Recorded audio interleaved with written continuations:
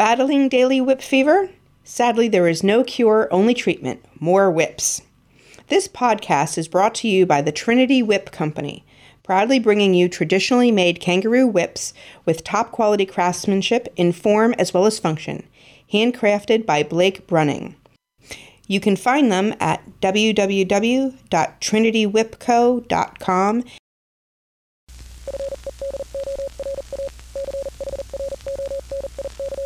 This is the Fedora Chronicles Network.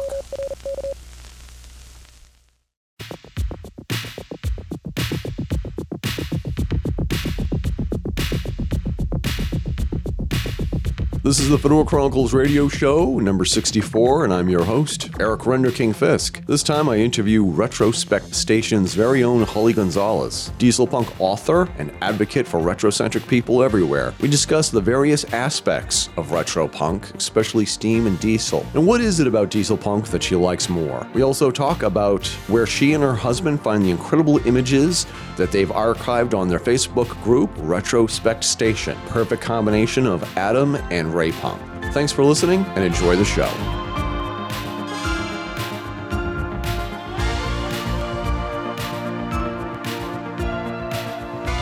So yeah, in the, I guess, what do we want to call it? Do we want to call it, what do you call it? Do you call it the diesel punk community or the retro punk community? What branch of slash punk do you consider yourself to be the matron of? You know, for me, it's been I started out kind of more on the diesel punk side, but as I got more and more involved in the whole retro future, for me, it's mostly an art movement and cultural, of course, but I think I qualify a little bit more on the retro punk side. Yeah. I just really don't follow any, one particular fandom very exclusively. Most of my art is either writing or visual art. Most of it's tended to kind of fall in the diesel punk eras. But I do like steampunk a lot. And I'm delving into the atom punk areas as well, which is getting really, really fun. Yeah, let's just talk about one of my favorite groups on Facebook. And maybe you've heard about it, a Facebook group, Retrospect Station. Because the thing is that you are able to scour the introverse, as it were, and you host some of the most amazing visions of future past images that conjure up images from when I was a young punk. What started? What was the impetus of this? What made you want to start this group? Wow, it actually started as a joint venture between my husband Steven and I, and he's equally on board with the retro future thing like I am. His music follows it. We just basically put our heads together, and we were both members of the diesel punk HQ group community, which I love. And there's some great folks there too. But we wanted to start our own channel / view, I guess, if you will, of retrofuturism. In particular, we wanted to focus really on the more visionary side of things, like you're saying, a lot of vintage sci-fi influence.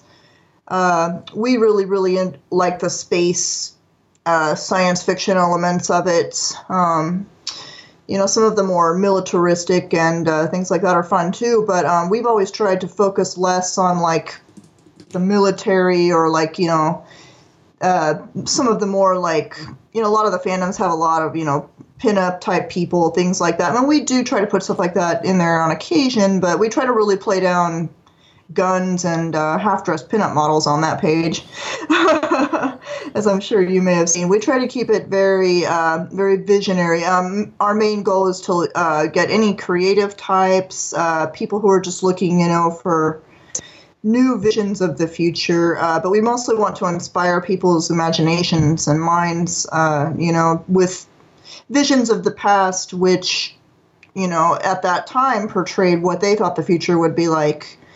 But for us, it's just been continually about trying to re-envision the future and the past, hopefully inspiring artists today in a new medium. We've had a lot of really good feedback on that page. I think we passed 10,000 likes just over the end of last year. We never expected it to go that far. Yeah. So it's been really fun. I admit I haven't really been as active there just the past couple of weeks as I should. It's mostly been Steven up there posting things the past few weeks. I've been bad. I've been had my nose buried in a work-in-progress novel, so I haven't been as active there as I should. But that'll change as the weeks go on and I get more into the coming year. Well, don't let me forget to ask you about your novel later on, but there are so many questions that I've been dying to ask you as far as this group in particular. Oh, absolutely. Now, what is it specifically for you do you like so much about the vintage science fiction style images that you have on the group? Wow, I have been a fan of science fiction since I was knee-high to grasshopper, I guess. My dad had a huge collection of science fiction books, and he was always taking me to the movies to see those kind of things. My mom wasn't really into it, so I pretty much grew up with this notion of science fiction, and a lot of his books were the old, and he was a fan of the old writers, Edgar Rice Burroughs, a lot of the, Jules Verne, a lot of the very classic science fiction writers. I grew up with this sort of nostalgic view of science fiction, and fantasy as well. I've always enjoyed a little bit more of the, science fiction side. So for me, it was kind of a natural progression when I discovered steampunk. Steampunk, I really like it, but something about it never really grabbed me, the way that some of these others have. It's not that I don't enjoy it. It's just that there's something about that particular era that doesn't really grab me as much. When I discovered diesel punk in November of 2014, I was looking to start writing a novel in a new genre, and I was starting it as steampunk, and it just wasn't taking off. I wasn't really getting into it, and then I discovered, wow, there's actually something similar like this, but in the 20s and 30s, and yeah, I just absolutely fell in love with it, and it kind of just became a new lifetime obsession for me. So and from there, I just growing up on all those old movies, the classics, the Day the Earth Stood Still, Invaders from Mars, a lot of the old classic sci-fi films, favorites like Godzilla, I've always been a geek in that way. Yeah, so I hear for you. me, it all just kind of came together on its own. And then, of course, when my fictional universe took off and became intricately more complex and detailed than I ever imagined it would be, then I was lost from there. Yeah, I hear you. And the thing is that I have a nostalgia for a lot of the artwork that you share and rediscover. It's amazing how it was like you look at a lot of the stuff and it was just like, I remember seeing a lot of this stuff back in the 70s and 80s. But so much of it just conjures up just this beautiful imagery, as it were. And the thing is that the vintage sci-fi images that you have, I mean, I shouldn't call it sci-fi because I think sci-fi is a pejorative in some small way, but it was just like all the science fiction images, they all have like a touch of class to them. Even the more, I guess you could say, the more sexualized stuff, the more hardcore stuff also has a touch of class to that, as opposed to a lot of the sci-fi images, the science fiction images from the past 20 years. What do you think is responsible for that? Wow, it seems like, of course, I enjoy an attractive person just like anybody else, when I see art and things like that. But I think people have kind of gotten to a point where maybe the class that you're talking about, it almost seems like it's old-fashioned. Yeah. Maybe, and I think a lot of people, plus what we see all the time in our Hollywood movies and on TV, I think society has kind of just gotten to this point where it just seems like nobody's really as interested in more of the fantastical side of things as much lately. I mean, not really, everything, but I've just noticed a lot when I've, tried to watch some of the newer shows and things like that. It seems to be more about, I just could say over-sexualized, I guess. It seems to place more emphasis on who's with who or, who's wearing what. Not really, overtly to the point in all of the fandoms, but I just think that sometimes that bleeds over. Our society seems to place more emphasis on physical appearances rather than maybe what could be. Yeah. I don't know if that makes sense. But for me, it's always kind of been like that, and I enjoy, the pinups and all the other, kind of physical attractive images I've seen. But yeah, we've always tried to kind of make our Retrospect station just a place where, that might appear every now and then, but that's really not the main point of what we're trying to inspire people with there. Yeah, because a lot of the work that you feature there's a lot of locations. There's a lot of places where that's being depicted, and the sort of the theme is every day is this is Port Tuesday and tomorrow is going to be Port Wednesday and so on. Whereas one of the things that I really like is that it's more about going to vintage science fiction locations more than anything else. And there's the thing is that there's something about that art that just seems to draw people in, especially myself. That looks like a place that I would really like to be able to go. And I don't know if it has changed for you, but there used to be a promise of science fiction. There used to be the underlying, the science fiction was just a mere placeholder for the day when we are actually going to be able to go out and explore strange new worlds, as it were. And now it seems like it's more about it, the science fiction is there for the science fiction's sake, whereas people have stopped looking forward to being able to voyage out into space, and now it's more about living vicariously through science fiction. Do you also find that that's true? I do, sadly. Yeah, that's. It seems like a lot of the quote science fiction, just in general over the past several years, maybe even. I miss the, I guess you could say, the visionary aspect of it. We tried to keep that going. I like that hearing that you enjoy the weekly journeys that we have. Yeah. Sort of that was actually Steven's idea. He started doing that and it is kind of stuck. But yeah, it's a lot of fun. We try to keep everybody.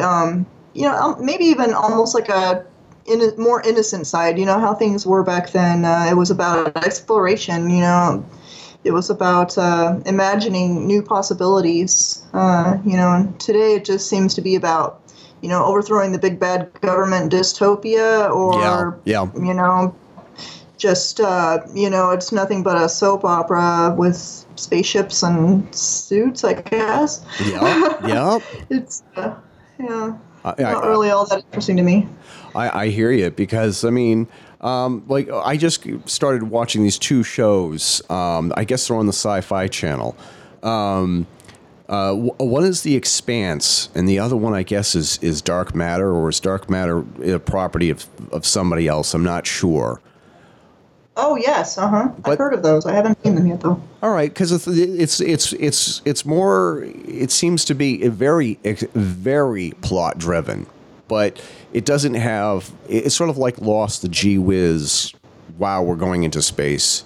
Vibe that science fiction used to have. So one of the things I wanted to ask you about, and you mentioned this earlier, how come steampunk doesn't seem to capture our imagination the way it has other people? And I think I know my answer, but I'd like to hear yours. Wow, it's a really good question, and I've really thought about it and tried to figure it out. I think that it's just become, whereas diesel punk is still pretty much a new fandom, there's really I think there's a lot more room for exploration in it. gosh, I don't want to say this about steampunk because I actually really do like it, and but I'm just not really that interested in dressing up and cosplaying or doing even much writing with it. I actually do have a steampunk story in the works, but it's not anything like what you might think. I think it's.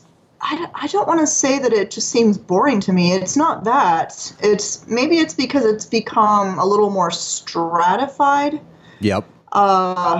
There seems to be a little bit more expectation as to what steampunk has to be to me. Like when I've tried to do steampunk, I've always felt like I have to meet certain qualifications for it to be considered steampunk. Whereas with Diesel, there is a very similar thing, but it just seems to be much more, I guess maybe because from the 20s to the 50s, if you really look at it, there is such a dynamic time of social change and technology and invention, and I guess maybe it just seems more exciting to me. It seems like there's more possibility for, and there's also a sense of optimism. You know what I mean? Where society could reach the stars, where science could become, a good progressive force in society. Where Victorian times were very, they're cool, but they seem very downtrodden. There was a lot of, classification in society. It seemed like a lot of the steampunk stories seemed to be about, of course, about breaking through that. Yep. But as far as like diesel punk and atom punk and some of the 20th century eras go, it just seems so much more optimistic to me. Granted, there were similar, oppressions like, World War I and II and things like that, but there's also, the endless optimism of the space age. And again, all this could probably be applied to steampunk as well with imaginative people, but I don't know, diesel punk just grabbed me in a way that steam didn't. And Don't get me wrong, I love the Victorian era. It's one of my favorite historical times. But as far as my particular retro future vision goes, I've just been much more attracted to the early decades of the 20th century, if you will. Same here, obviously. I mean... Yeah. I mean, you look at everything I do. I mean, of course. I mean, that's my era. I think that one of the things that I sort of think is sort of like interesting is that there really wasn't a lot of science fiction out there back in the Victorian era. You had maybe a handful of authors. You had first you had Jules Verne, and then later on, I don't even know if you could qualify H.G. Wells as being Victorian. He seems more Edwardian than anything else. Yes, I agree. Mm-hmm. I think he was maybe right at the beginning of the industrial age, the machine age, or rather where it started to progress into the 20th century's visions of things. It just seems like once World War I ended, that there was, of course, with the 20s and everything, there was like this surge of optimism that just seemed to come into society. Whereas with Victorian era, it just seemed like the industrial age was, pretty much just out to, keep the classes separated, I guess you could say. The working poor could never really achieve anything, that the nobility could, and just by, sake of being born who they were. Yeah. As World War I kind of seemed to pretty much shatter all that, and all of a sudden, the middle class was the new powerhouse, and everybody could afford a car and a house and, have a washing machine and.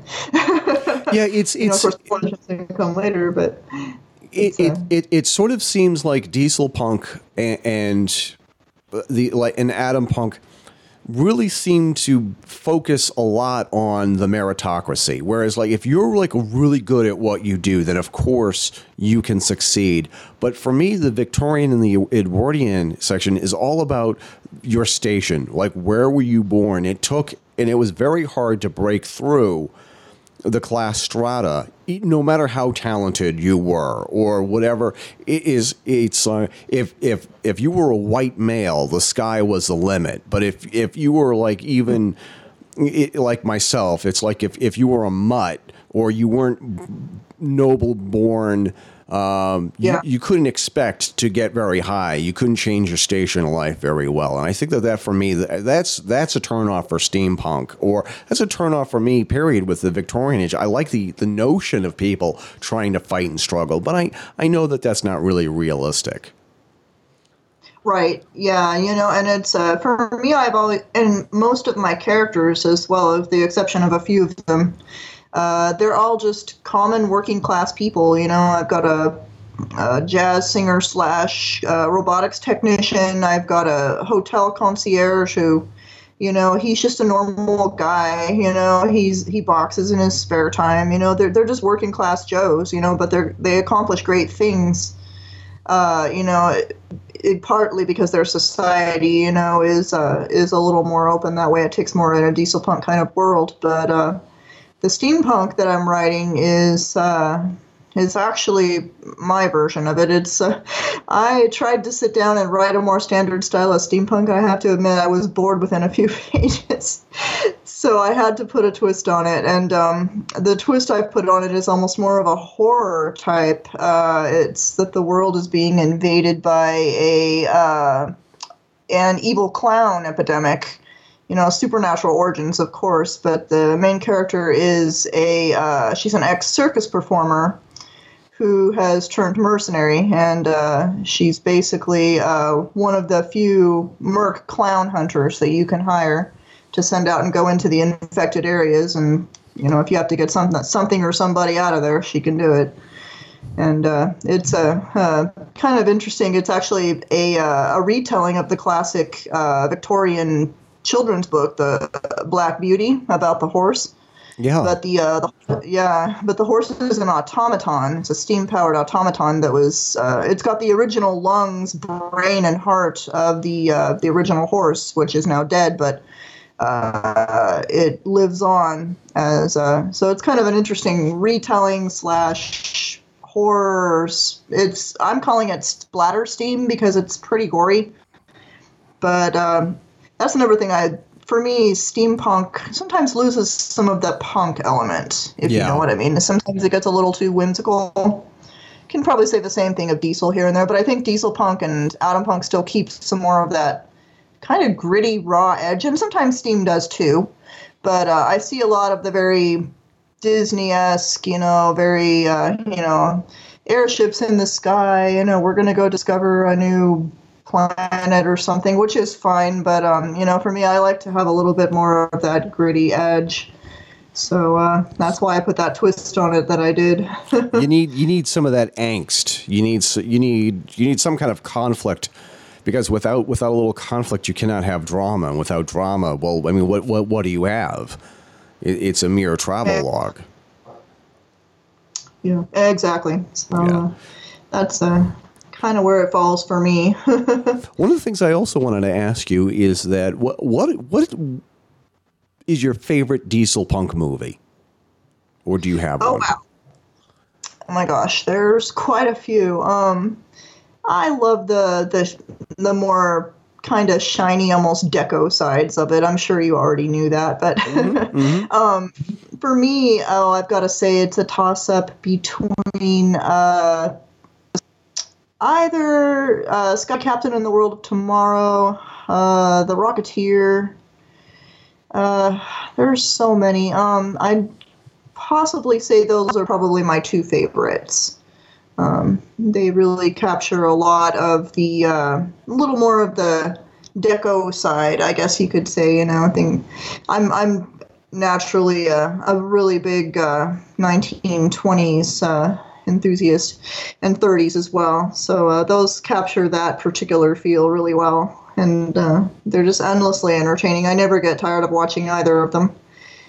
The Flash Gordon epics, which of course could be, all the old shows, those could be considered a little more Ray punk, I guess, if you will, or even Atom on that side. But I still consider them a little more on the deco diesel side, even though they're a little bit more space opera-ish.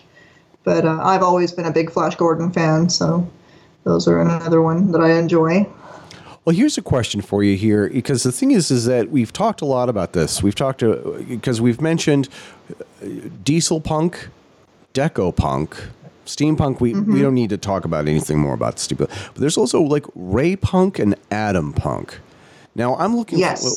I'm looking for your definitions of like when somebody says to you diesel punk. What comes to your mind?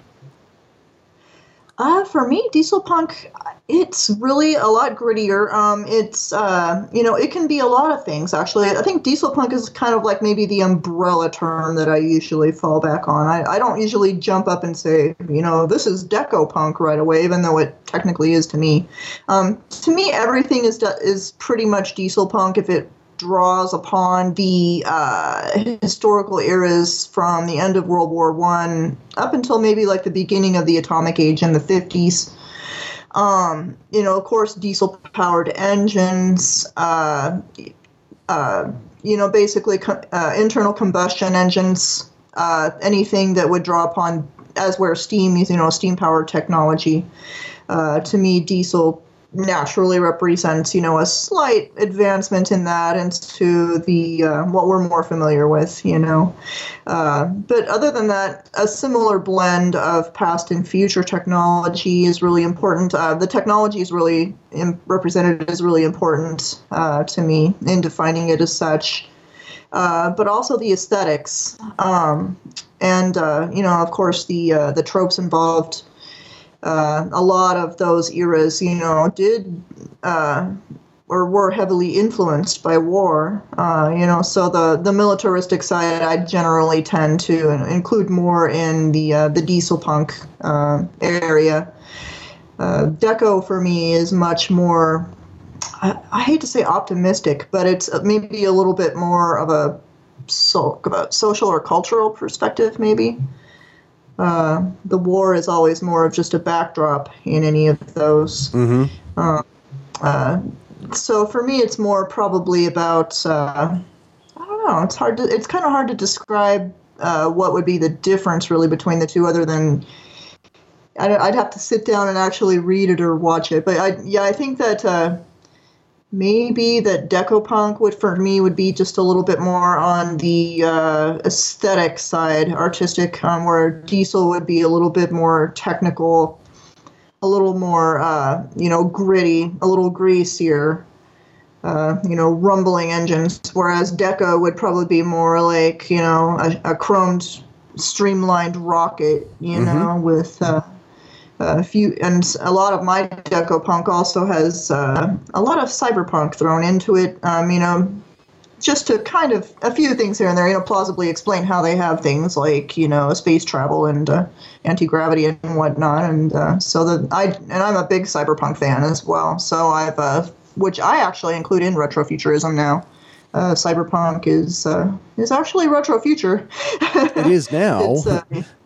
Yeah, so I like to blend things. I'm never purely diesel or purely deco or any of that. I think mostly I kind of base it along what type of technology is used in my own determination of what's what.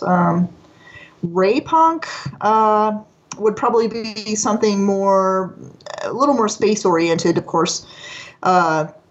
Ray punk and atom punk to me are very closely aligned, and deco as well. It would seem to be like sort of that old 30s comic book style, Buck Rogers, ray guns, spaceships, riveted rockets, crazy aliens. Ray punk to me is more of that. Atom punk can be a number of things, but for me it's been kind of like an overlay of the social time of the 1950s, that very like atomic power will save us all, and a very kind of like naive and optimistic view of atomic power, but in a universe where it actually works, you know. So that's kind of where my atom punk views come from. Stephen and I are actually co-writing an atom punk series, which will take place about 3 decades after the novel I'm writing. It's like the same people, society, if you will, same timeline, but it's bumped forward into their version of the 50s. And that's just been endless fun. I've only written a couple of short stories in that universe so far, but it's pretty detailed. We've got it all planned out, and once I finish the current works, we'll start working on that. So. The thing is that we keep throwing around the word punk, whether it's for steampunk, atom punk, diesel punk, obviously. But the thing is that what's with the word punk, and what does it mean, and what should it mean? I mean, I know what the original meaning of the word is, but it's sort of evolved. What is the suffix punk mean to you, and what should it mean? You know, I have actually pondered that a lot, because ever since I started writing punk fiction, I actually started writing cyberpunk back in the mid-'90s. I started writing a cyberpunk novel. It kind of fizzled out along the way, but I actually plan to go back to it and resurrect it eventually. Punk, to me, has always been a sense of individuality. It's always, and that's kind of why I tend to disagree with a lot of the marginalization of steampunk. Not all of it. There is some that's actually very good and still very visionary. But punk, to me, is always not really against the status quo, but rather a what if you will. It's always a question.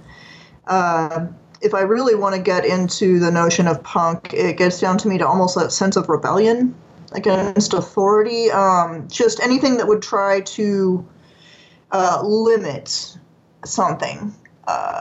Anything that would try to put a label on something. And I know that goes kind of against everything of what the punk genres can be. You know, the punk genres themselves are labels, I guess you could say. But I like to take it beyond that. You know, if something starts to look too, I guess you could say, marginalized. It's kind of a hard word to describe. But if something looks like it's getting too bland, you know, too stratified, then I try to find a way to break that. I'm always looking for, new visions. Usually mine tend to be against authority, as punk usually was. Those parts of society, especially, for example, in our current political system, I do put a lot of modern and current events into my work. A lot of it drives what I do. Hate to say I channel my angst, but I do. No, that's all right. That's what it's there for. Yeah, so for me, punk, when I was young, punk, of course, was, punk rock, which has always kind of, flavored the word punk for me, if you will. Me personally, if it doesn't have that sense of, individuality in your face, I'm going to do whatever the hell I want. To hell with everything else. I enjoy having that sense of individuality and rebellion in most of the punk fiction I write. My characters never really even do what I want them to, so... It's funny how that works. But, yeah, and then as far as Retrospect Station goes, I wouldn't say that that's even as much of a punk view. Some of it is, but we've always tried to, once again, kind of break away a little from what you might see on some of the other retro punk, steampunk, or diesel punk pages. We throw a little of it here up in there, but we try to keep that very big, very dreaming, open, optimistic view of, how the visions of the past could still be a part of a future. Aesthetically, just in general. Trying to keep people's minds open. We're in a society that continually seems to try and close us off and divide us. So it's really important to me. Yeah, I think that's important for a lot of us. I mean, especially because the thing is that it's like, as hard as I try and be apolitical, it's just like The Godfather. They just keep sucking me back in, and it was. I think that a lot of the punk movement, whether or not it's the original, like the punk back in the '80s, when it was about anti-establishment. Yes. And it was always about rejecting the societal norms. And it's always been about shunning authority figures. And the thing is that it is one of the reasons why that I've sort of lost interest with steampunk is that there's been a couple of people, a lot of quasi-celebrities who have been trying to sink their meat hooks and their trademarks into steampunk. And there's been a lot of fights with one celebrity in particular, I think, who is trying to be the advocate of all things, or the arbiter of all things steampunk. Like, she has to be the authority on what is and what is not steampunk. And I think that what she's really more trying to do is trying to get a foothold into the steampunk boudoir sort of over-sexualized version of steampunk. And I don't think that that's what the punk movement is all about. The punk movement was always about anti-establishment, as it were. And then, I fully agree with that. Mm-hmm. And there's there's a couple of pseudo celebrities who are trying to become the authority of an anti-authority movement, as it were. Whereas diesel punk is more like, look, dude, I'm going to do whatever I want within the style guidelines of the 1930s and 40s, and then I'm going to break out of that as well, incorporating whatever I want. Yeah, exactly. I fully agree with that. It seems to just be like I don't know, it's like once it became really popular and more mainstream, and there's nothing wrong with that, but which happens sadly with most fandoms, I can name a couple others, it seems like it just becomes, people have to put labels on things, and that's fine in itself, but when you get people arguing about what is and what isn't, and that seems to be pretty rampant in steampunk, unfortunately, a little in diesel, but not quite as much, I think, probably because it's still so new. But it's definitely an issue. Well, here's a question for you. Do you think that there is any one person who is trying to become the arbiter of everything that is diesel punk, or is diesel punk still pretty much a chaotic free-for-all? I think it's getting a little bit more defined, and I think that a lot of the communities that have sprung up here and there, some of the groups I'm in, the people I've met, we've really been out to kind of give it more of a face. But as we said, there's so much variety within diesel punk, whereas with steam, it's a little more limited aesthetics and and in what you can really do with that level of technology. Whereas diesel, there's an endless limit. I love the variety of eras, just everything. Space travel was just coming in. The war aside, basically it seems like technology became a part of the common man's rise out of obscurity, whereas technology in the steampunk era was used to kind of define who you were. In the diesel era, it seems like there was just you could be anybody. Even if you were just some kid from a country town, you could grow up and become in a diesel punk world. You could be the captain of a spaceship somewhere, or you could be piloting a mech through some kind of desert warfare and become the captain. There just seems like a never-ending, it's hard to say, I love the lack of limits. It seems to me like I wouldn't call it so much a free-for-all. There definitely is a certain flavor, I guess you could say, that it should have to be considered diesel, but not as rigid. It's definitely still got much more of an organic feel to it, and as an artist, that really appeals to me.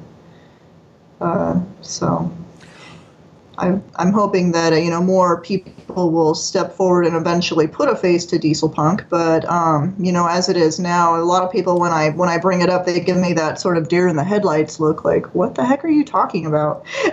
Yeah, exactly. And it was but I mean, would you want to be the face of diesel punk? Because I'm not sure if I would.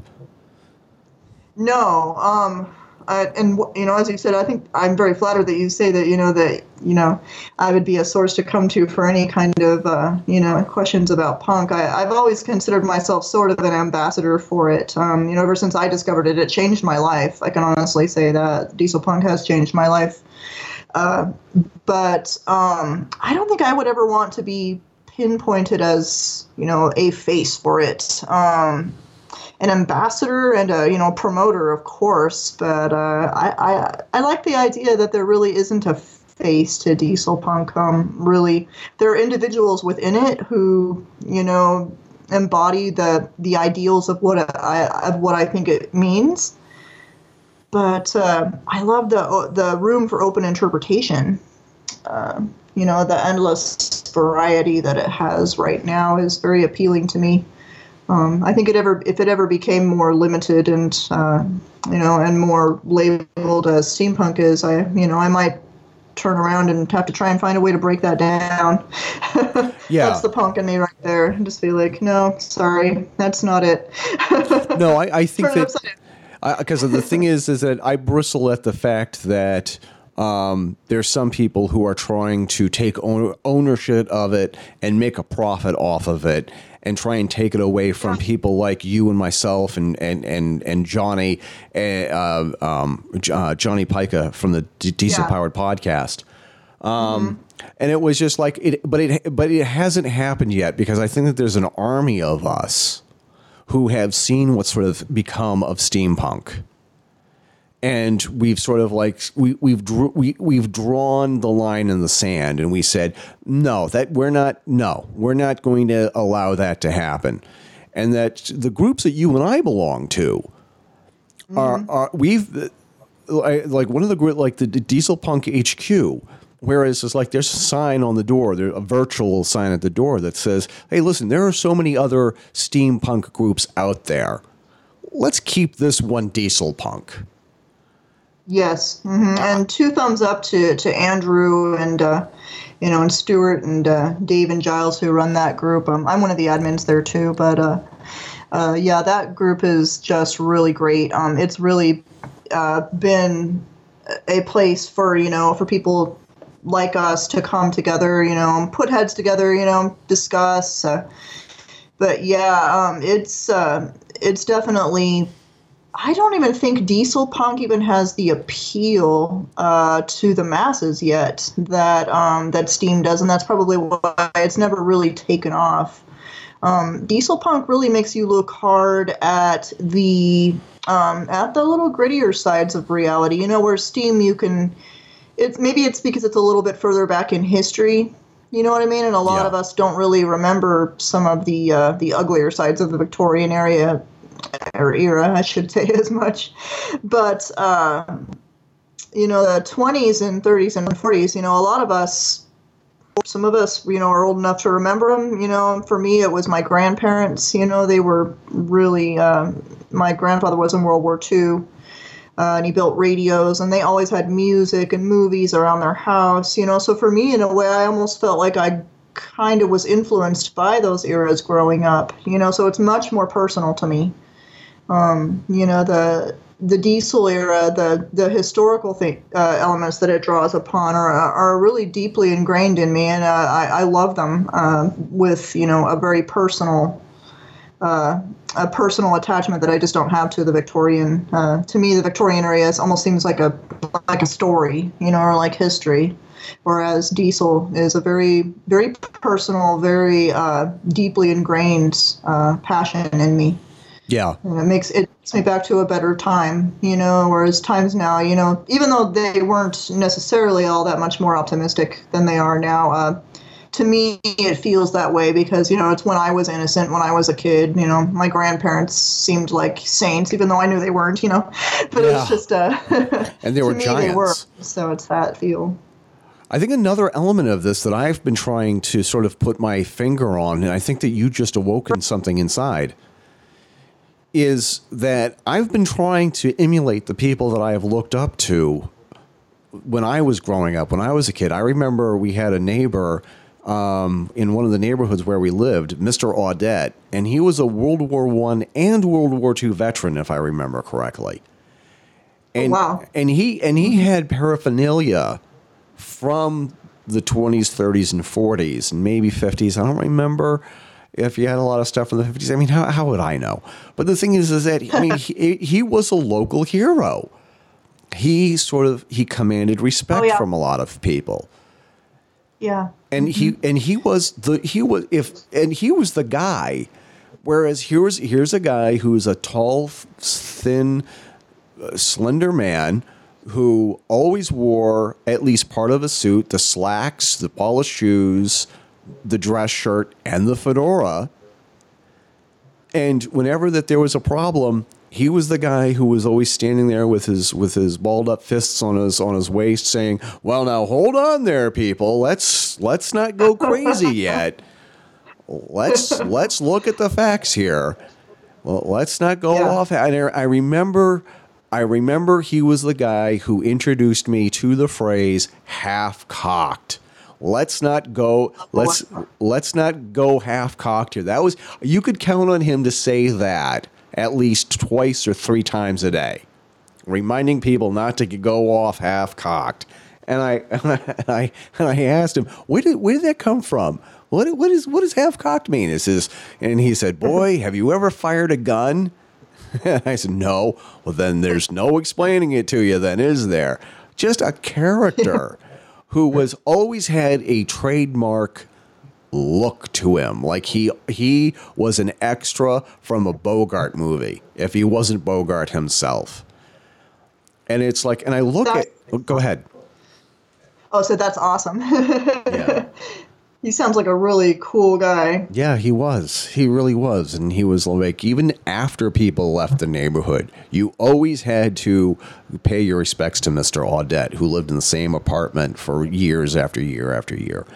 So, but I think that's it. I think that we're trying to emulate the people who we looked up to from that era. Am I wrong? Am I off base?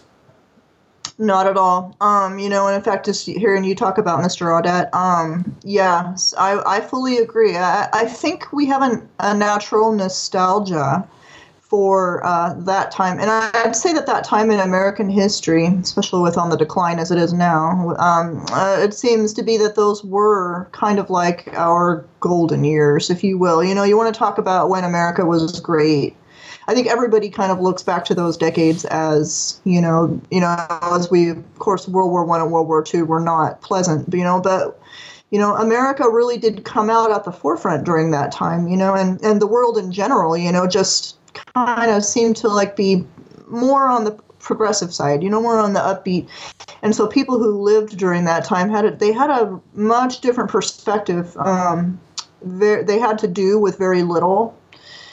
So they have a very realistic perspective, but also optimistic as well. It seems like, for my grandparents, for example, who I totally look up to, as well as how you describe Mr. Audette, they just always had this sense of style, this sense of I think anything could be possible. Maybe it came because they grew up during that time period. Maybe it was just something that society had that we've kind of just lost sight of now. But I know my grandparents were the same way. They always, whenever you went out, you dressed up, you go downtown, you don't go out looking like a slob. Nowadays people step outside, and they're wearing yoga pants and flip-flops. And, back then there was a certain sense of self-pride that I think a lot of people nowadays, I mean, I'm not saying I don't go out in my sweats every now and then, but there's an aesthetic to the early decades of the 20th century, which, everything was really classy. I guess is a good word. Even the poorest people seemed to try and do the best with what they had. And there was opportunities for everyone. So maybe that for the first time in history, the kids that grew up during those decades, had that sense of optimism that we still have today, of course, but I don't know. Sometimes I start thinking maybe the kids nowadays just don't seem to have that same sense of wonder. Everything's put on a plate for us and we're told what it is. whereas back then everything was still, there was a lot more wonder, a lot more dreams, I guess you could say. Yeah, I think that this also gets back to a lot of the images that you show on the group. Is that this is not the 21st century that I was promised. This is not the world of 2001: A Space Odyssey. Right? Yeah. And it was just, I remember seeing all the optimistic science fiction movies. A fine example is the second half or the second quarter of Things to Come, the movie that was made out of the H.G. Wells book that was made back in the 20s or 30s, just as sound became a thing in movies. This is not the future that I was promised. This is not the 21st century that was depicted in the science fiction art that you keep posting on your group. And I think that maybe that might be the reason why, another reason why, as it were, that diesel punk is so popular with people like you and myself and all the people at Diesel Punk HQ and all the other the websites in between. What do you think? I fully agree with that. I just think that, it's just... We seem to have lost a sense of vision of the future. And in fact, a lot of the science fiction, I'd probably say for the past 15 years or so, has been very more oppressive, more negative. I don't want to say that that's a bad thing, especially with what we're facing now. But especially what we're facing now. Yeah, science fiction has become, for example, The Matrix, The Terminator, all the overtake of the machine, where technology is more of an enemy than an ally, but it goes beyond that too. Dystopian futures are, very viable. Of course they are, especially now. And, I've got a few dystopian things through my work too, but I miss the sense of utopia that the old science fiction had a lot of times, where, and you mentioned the H.G. Wells movie, that was definitely one of them, but it just seemed like people had more hope for what the future could become. Nowadays, nobody wants to think about what's going to happen tomorrow because they're terrified to step out their door, and back... It's, I definitely think it's become darker, a lot less hope. And I think that's entirely a reflection of what's going on in politics and society in general around the world. It's reality, but for me, science fiction has always been about imagining alternate realities, another reality, whether it's based in historical tropes or, just pure science fiction in general. The vision, the dreams, the hope is really important to me, and I think a lot of that stems from, from the whole diesel punk, that particular time period, I'd say all the way up until the 70s and 80s, even, just all of the science fiction and pop culture back then did have a much more optimistic view, which is sadly lost in a lot of our current media and popular culture. So it's a sad thing. That's one thing I hope to do with my own art is to break that. Get out people of that. Because we are coming into the 2020s. We're due for another cultural revolution. So the last one was in the 60s. Well, now one of the things I also wanted to talk to you about, and activism within the slash punk genre or the community. Activism within our own communities that we belong to. And I've been critical of everything that's been going on, regardless of who's been in office, for maybe the past 30 years, maybe. The first election that I could actually vote in was in 1988, and ever since then I've been very critical of a lot of things that I see going on, that a lot of things that we were warned about in cyberpunk, whereas is like you have the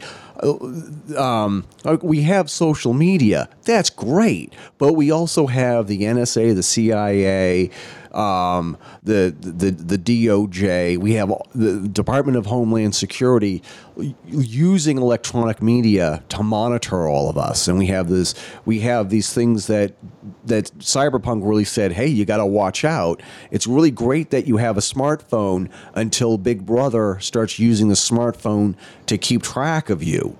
How much do you think activism is important in the /punk movement?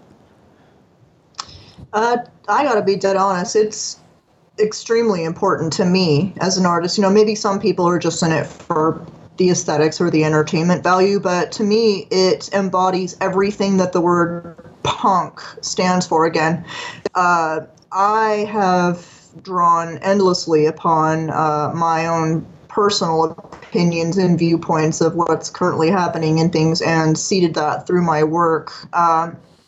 Especially my current story that I'm working on right now is about to become a very, I wouldn't say identical mirror to what's going on right now, but there is definitely a lot of parallels going on and that even I wasn't aware of when I started the project.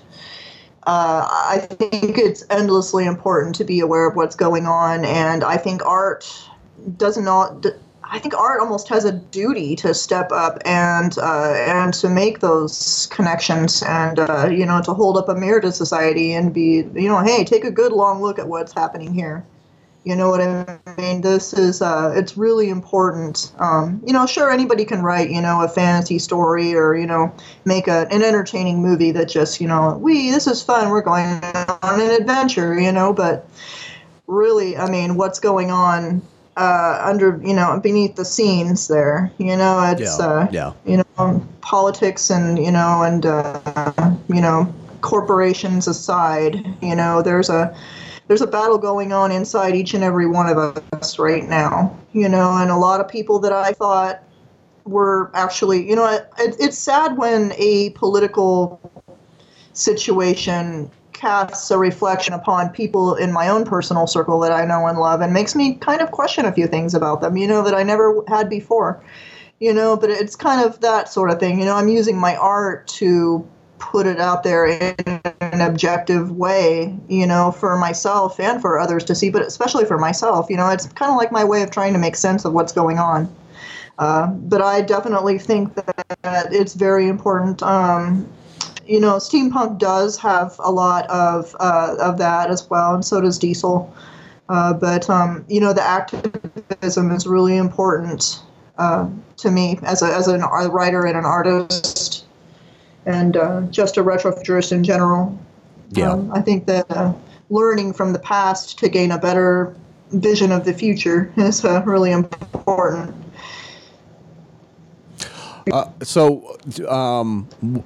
One more question before the last question, as it were. How much retro do you wear every day? I know that sounds like a real fluff question, but wow, actually, of course, to work and at home in general, I don't. But when I go out, I've definitely been putting together much more of a retro style. Most of my current look has been especially inspired by the 1920s and 30s. I really enjoy a little bit more of a gothic flair. I've always kind of been that way. But I've found a really nice medium between a sort of old silent film vamp, kind of dark, I guess you could say silent film starlet look, mixed with like a little bit of a goth cyberpunk look. A lot of the aesthetics of my stories come through in that. But yeah, I do enjoy dressing up. Sometimes I'll wear, like a pair of deco earrings or, just I enjoy wearing whatever I can and getting away with it. But yeah, I'll dress up full on what I call deco punk when I go out. Sometimes Steven will too. He'll wear his +4s and his flat cap, and we'll dress up and go out like that. But in general, we try to just. I would love to wear it 24/7. To be dead honest. Same here. I could get away with it. I try as much as I can to be as retro punk as I possibly can. I mean, obviously, and it was just like, but the thing is that thanks to the internet, it's actually a lot easier now than it was 20 years ago. Oh, by far, yeah. And I scour the thrift stores and things like that. But most of the things I've found have been through either handcrafted or vintage sites like Etsy and eBay. Yeah. I can find a lot of things there, but I'm also getting into crafting a lot of my own accessories now. I'm really interested in that kind of cosplay. I've done a little of it, put some photos up on my pages here and there. But for me, it's also been a way to promote my my Retro Future series. One of the characters in that particular series dresses the way I would love to dress, Octavia Blaine. Kind of a mix between Erte, Theta Bara, and other old film stars like Greta Garbo, and just a very very classy, but yet with a sort of ethereal sort of glamour to it, if you will. I've always enjoyed that myself. So. Yeah. So I want to, before I let you go, and I want to give you plenty of time to talk about your writing. Now, is there a place where people can go and get your writing and read what you've written so far? Oh, absolutely. I still consider myself a budding writer, even though I've been particularly seriously writing for only about a year and a half. I've been crafting stories since I was a kid, but most of my work right now can be found online, and I do have a hardcover copy of my book available on Amazon. The story I'm working on right now is still in the works. The first draft is finished, but I need to get it revised and hopefully get that out later this year. But currently, my website is at www.hollygonzalez1.com. The number 1 at the end. That's basically my writing blog and general promotion page for my work. I have a lot of stories up on Wattpad as well, which is a free reading platform. And there's a link to that and a lot of the works that are up there from that website. Wattpad's just a place for me to just showcase and reach people and have fun. So, most of the stuff that's up there is just, I've got some short stories, some sample chapters. I do have the full versions of my diesel punk novel, Perfect World Somewhere, and its accompanying story, Children of the War, there as well. Those are developmental character stories for my main novel, which is I've described as an alternate history space opera deco punk satire. I know that's a mouthful, but that's the closest I've been able to describe it as. But there's a few chapters of that up there as well. So, all right. Well, and obviously you're going to have to send me all the links so I can put up on the show page. Absolutely, I will do that. Yeah. All right. Okay. So I think that it was like to just sort of wrap this up. What's in the future for retro punk for 2017? I expect to see it, especially as we get closer to 2020. I really do expect to see a lot of steering away from more of the oppressive, especially with the way things are going right now in society. I think people are going to be absolutely starving for this more optimistic view that you and I have discussed. I think people are going to start remembering, the past that we come from was full of ideas and, just open-ended possibility, and I think people are going to be really hungry for that as we get closer and closer to, this new decade. I think that the 20s are going to become kind of a thing in commercial pop culture, and that it'll probably just go from there. People will start mining the rest of the decades for.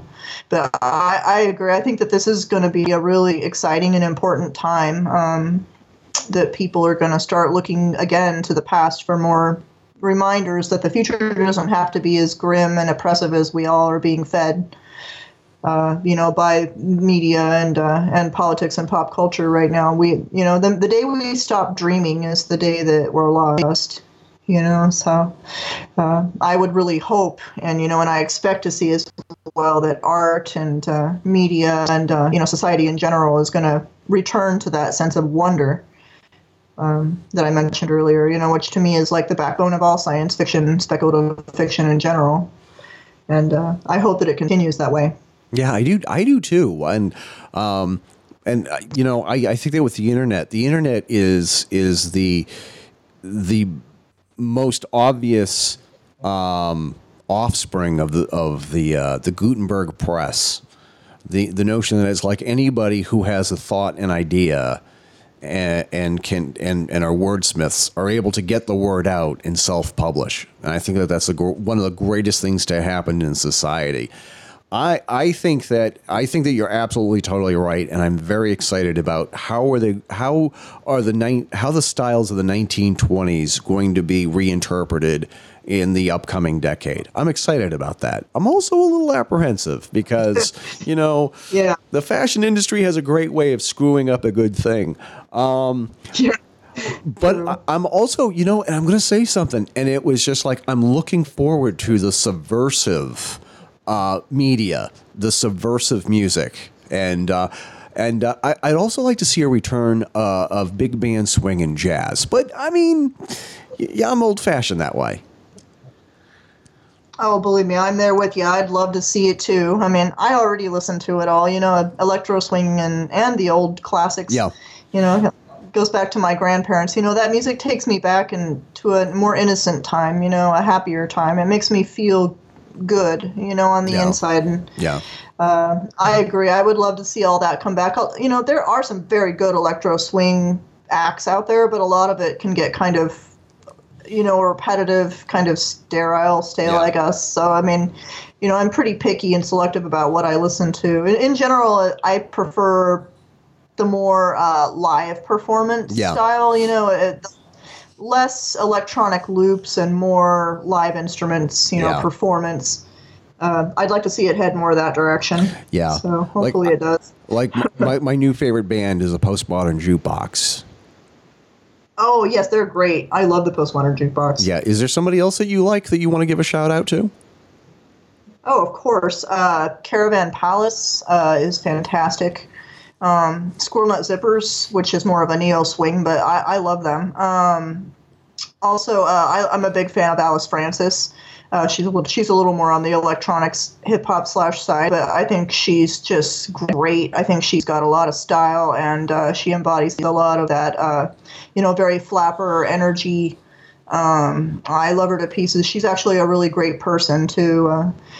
So very, very down to earth. More of that very, I guess you could say it's a style, but mixed with a modern aesthetic, just without being pretentious about it, So I hope we see a lot more of that type of entertainment emerging in the 2020s. I hear you. So anyway, I have got to because I have so many other questions for you. There are so many things that it's like I want to be able to ask you in the future here.